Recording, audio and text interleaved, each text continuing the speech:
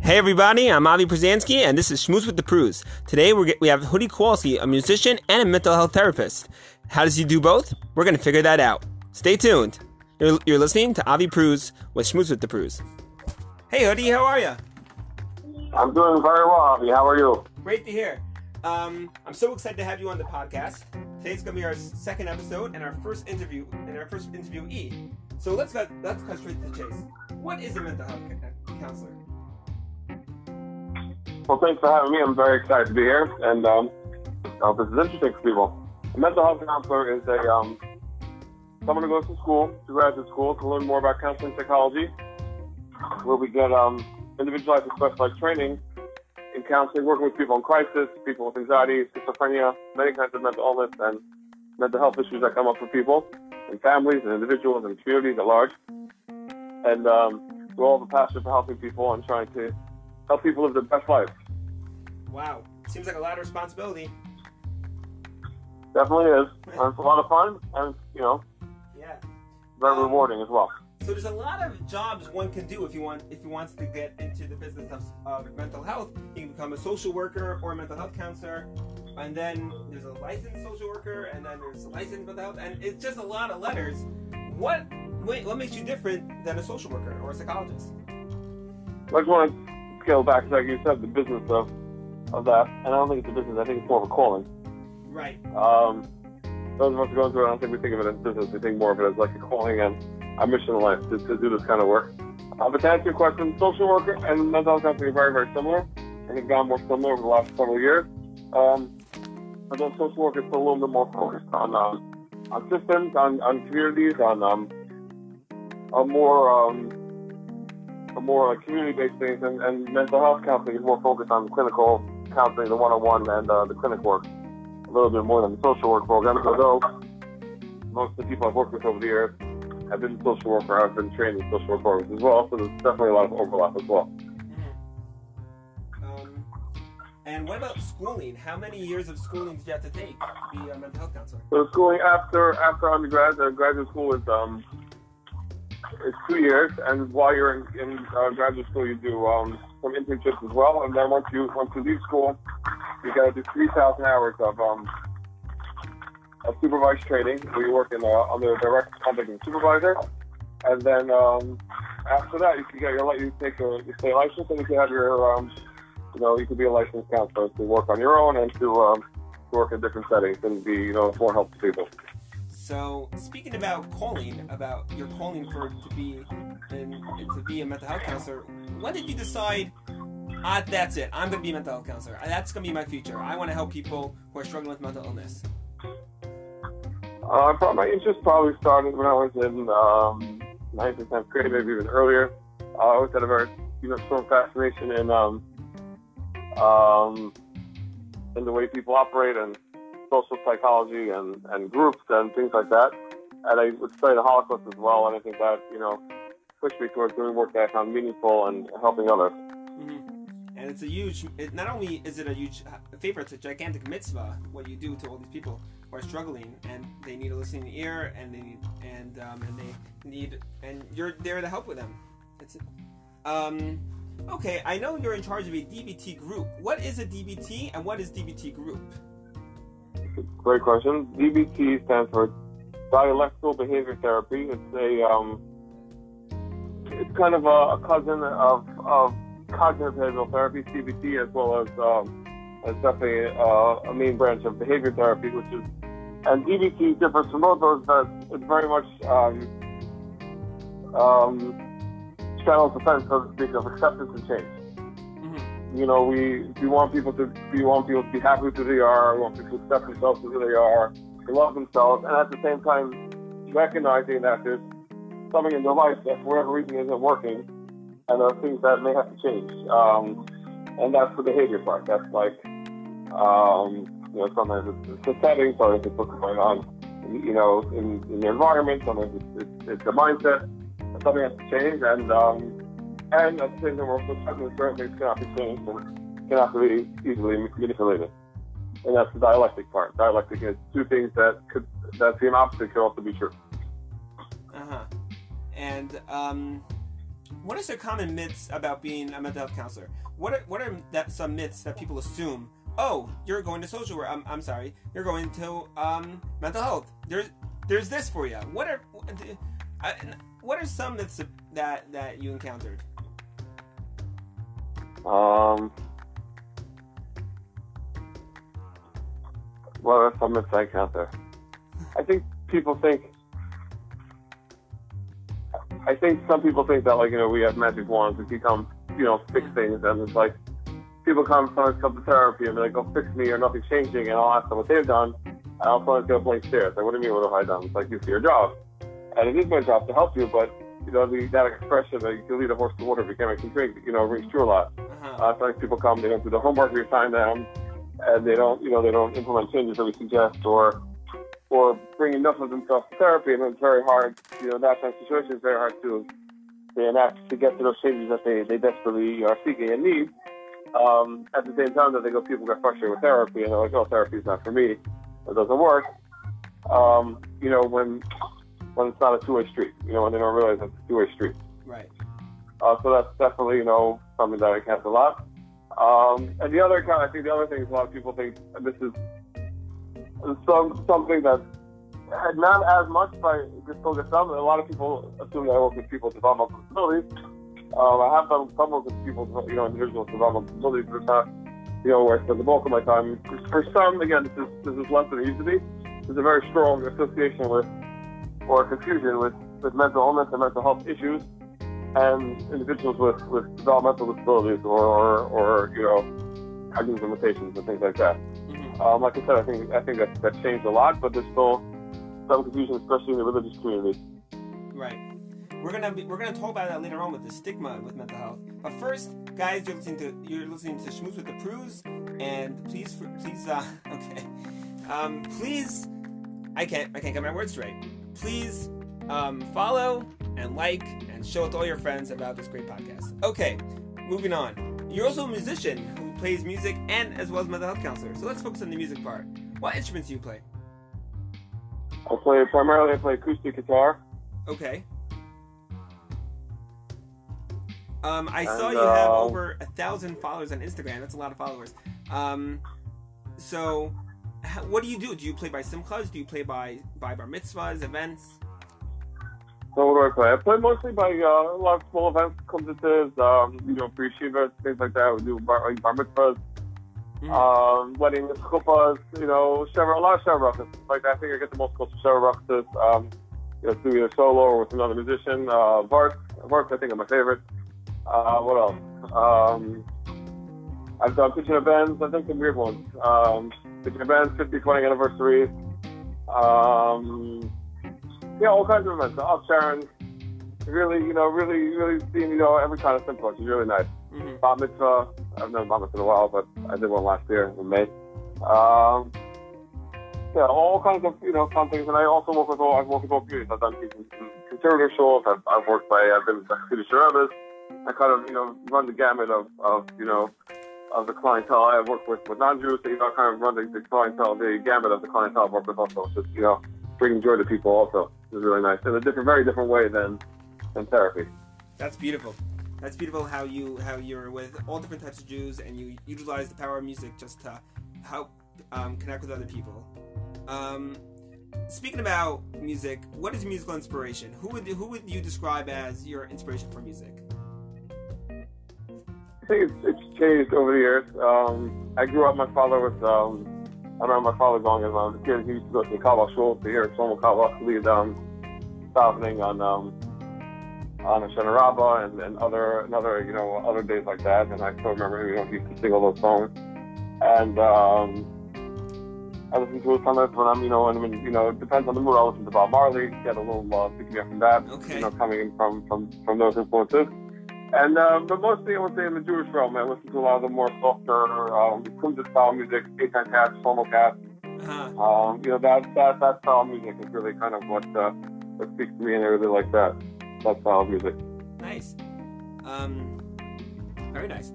And what song would get you emotional? What song could bring you down and could really tap down into your neshama, and you could feel a real change inside yourself?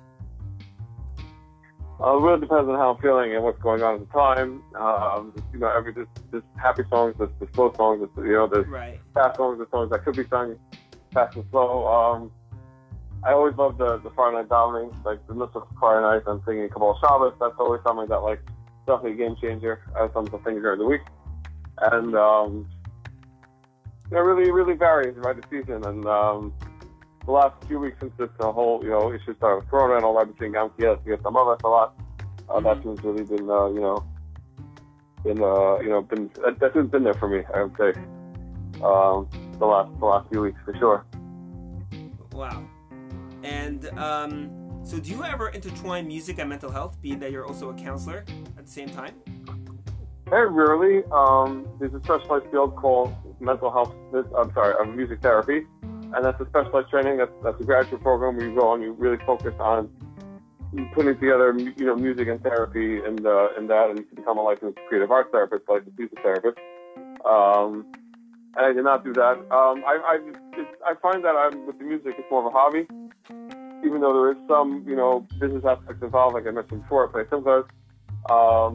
I also teach guitar. I have a bunch of students, mostly high school age kids. But for the most part, the music is really a hobby, and it's something that it's more of like a spiritual connection, and the therapy really is more of like my business, brain kind of thing. Obviously, it's not exclusive, but I kind of, I like to having somewhat of a, loose separation, and then it helps me kind of differentiate what I'm doing, when I'm doing it and where I'm doing it, as opposed to just like, playing. I have played for clients. I've done some, occasionally I have a, guitar in the room, and, but for the most part, it doesn't really, the two don't really, mix that much. Okay. Thanks a lot. And now we're just going on to our third act of the show. We ask a lot of fun questions. You have a lot of fun times. What's your favorite? Do you have a favorite book? Favorite book or movie, or a favorite book and movie? That's good. Good question. A few of those. Is there a specific one? No, you can choose whatever you want. Or a few choices. It's not my favorite movie, but one of the movies I reference the most is The Shawshank Redemption. Ooh, I love The Shawshank Redemption. We're coming up to Pesach, and I feel like there's a lot in there that's relevant. First of all, so I can't get out of prison, but it's also a lot about mindset. And they talk about in the movie how, like, you kind of get used to being in prison mentality. You can be out of prison and not really be out of prison, and that's kind of, that's for mental health issues, and that's for anything in life. You get stuck, and until you choose to actively take yourself out of the mindset of slavery and the mindset of ever holding you down, you're not really free. Even if physically you've left a certain place, and that's getting out of Egypt as Jewish people, and that's what's going on now. People are in their homes, they're stuck. People aren't working, aren't as busy, or busy with things that they'd rather not be busy with. And say about having the mindset of freedom and the mindset of not being limited to this thing should be a certain way, or things have to be a certain way, but really just being able to go with the flow and experience life as it's happening. Yeah. Very powerful. I also very much enjoyed Lord of the Rings. I think I like the movies better than the book, which is very unusual. Oh, the movies are amazing. I tried reading the books like when I was in 8th grade because it's the legendary series, and I just couldn't get through it. I couldn't get through half the book. I just stopped, and I really stopped in the little books, especially when they were that legendary. But I just couldn't. The writing was too old-time-ish, bunch of thous and ye's and i's and a's. I'm sure anyone who read the book will know what I'm really doing. Different energy, the book and the movies. The books also have their own power. There's certain things, I forgot exactly what, some plot things that change slightly between the two. But I think what's powerful about the Lord of the Rings is the power of the team. And, they couldn't do it unless they were a team. And that's something that also speaks to me a lot. And in terms of reading, I really enjoy the works of Elie Wiesel. His writings about the Holocaust and about, life after the Holocaust have always, he writes a lot about the Hasidic Rebbe, stories. Yeah, the late. Yeah. And those have always been, I read those frequently, I come back to those a lot. Oh, they're great. I did a report on him for college, so I had, Elie Wiesel said, I can't remember the line, but I had to write an essay about a very inspirational quote he said, but I can't remember it right now. Okay, right before we get to the He Did What segment, I just have to say we're going to be having an audience question and answers session for our next episode. So you can email schmoozepruze, not Blues Clues, I said schmoozepruze@gmail.com, SHMOOZEPRUZ. Give us your what do you like, what do you don't like about the show, because we're continually evolving and growing. And now, Hoodie, we are up to a segment called He Did What? It's called What Did You Do That No One Knows You Did? And when someone will know, you say, He did what? Do you have any He Did What moments? What gets me heated up? I think I get upset when I see people take advantage of each other. Unfortunately, there's some of that going on now, but when there's injustice and when people have a choice to do something that when they can rise above. There's something that a lot of people talk about fulfilling your potential. Like, we're here to fulfill potential, and one of my teachers says that we're actually not here to fulfill potential. We're here to go way beyond the potential. Because animals fulfill the potential, humans rise way above the potential, and that gets tested when the going gets tough. On a regular day, okay, you go, you come, and you try to be polite to people, and you do what you gotta do. But when something happens, when there's adversity. And then we tested, like, our regular values are being challenged. How much can we go more? And how much can we rise to the occasion, above the occasion? Mm-hmm. And so when I see people failing at that, I get like upset. I get like the feeling of like, oh, come on, like, you could do better than that. Doesn't happen often, but definitely happens. That was your He Did What moment by Hoodie Polsky. Beautiful. And I love how everything is just helping other people. All your He Did What moments are about for this help helping other people. Your music is for help other people, and when you're counseling, it's all for other people. It's beautiful. And a couple more questions here. If you could write to your past self, what would you write in an envelope to your past self? Don't take things too seriously. Don't take what others say too seriously. Take advantage of the moment, and this too shall pass. Yeah, this too shall pass. A great line. This too shall pass. Just two more questions here. What was your most fascinating story, or maybe you had a client who had so much? He had so many mental illnesses, and he just broke through. What sticks out to you the most? That's a story that's most fascinating or amazing. Wait, what's that again, please? What was the question? Sure. What do you have any amazing stories or fascinating incidents that happened to you that showed you the power of therapy, and you see your clients just breaking free from those mental chains, so to speak, or any just fascinating stories you had in the work of? I've seen a lot of interesting things. Unfortunately, I can't share all of them. But I used to do a lot of home visits and seeing people in their home environment and really want to change and try to change. It's hardest and easiest to change at home. It's the hardest because that's kind of, people are born there and they're in their house, and the house is the house because it's stable and it's the same.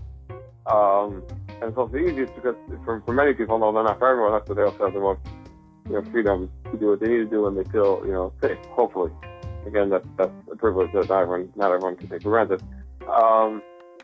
So I've seen people in their home environment, whether it's coming back from something or the opposite, or not leaving the house, and then they choose to change something and take their own take their life into their own hands and take agency in their lives. That's really moved me to in my life to change and do things differently.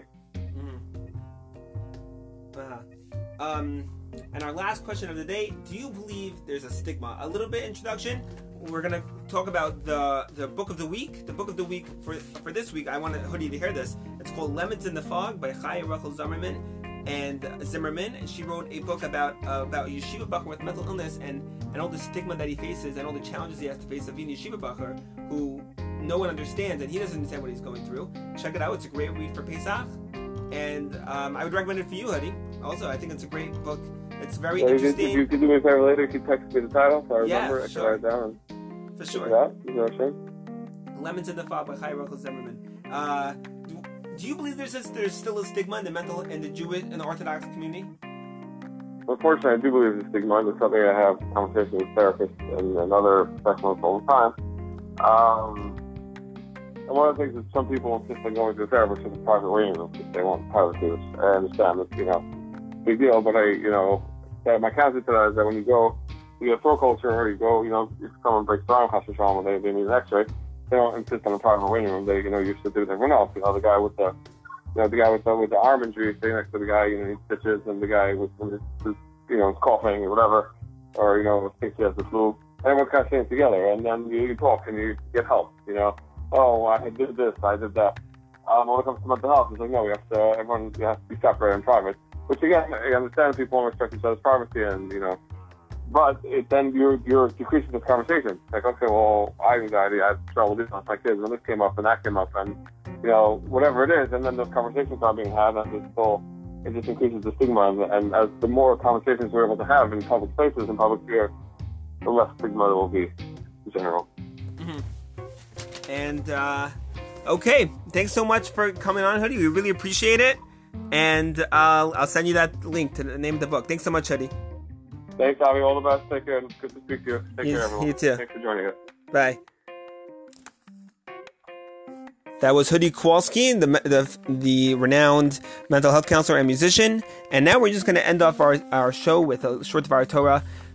Pesach is a time to come together. It's not a time to be separate. And in all these crazy, uncertain times, what more can we do for our part to become more unified and more achdus than with Pesach? I know we're going to be separate, and we're going to have one Seder by someone else. We're going to have someone Seder by someone else, and we probably might not even see them the whole Pesach, but in our minds, we should come together. We were freed together as one nation, and Bez Hashem will be redeemed together as one nation. Guys, have a great Pesach, have a great Shabbos, and enjoy everything.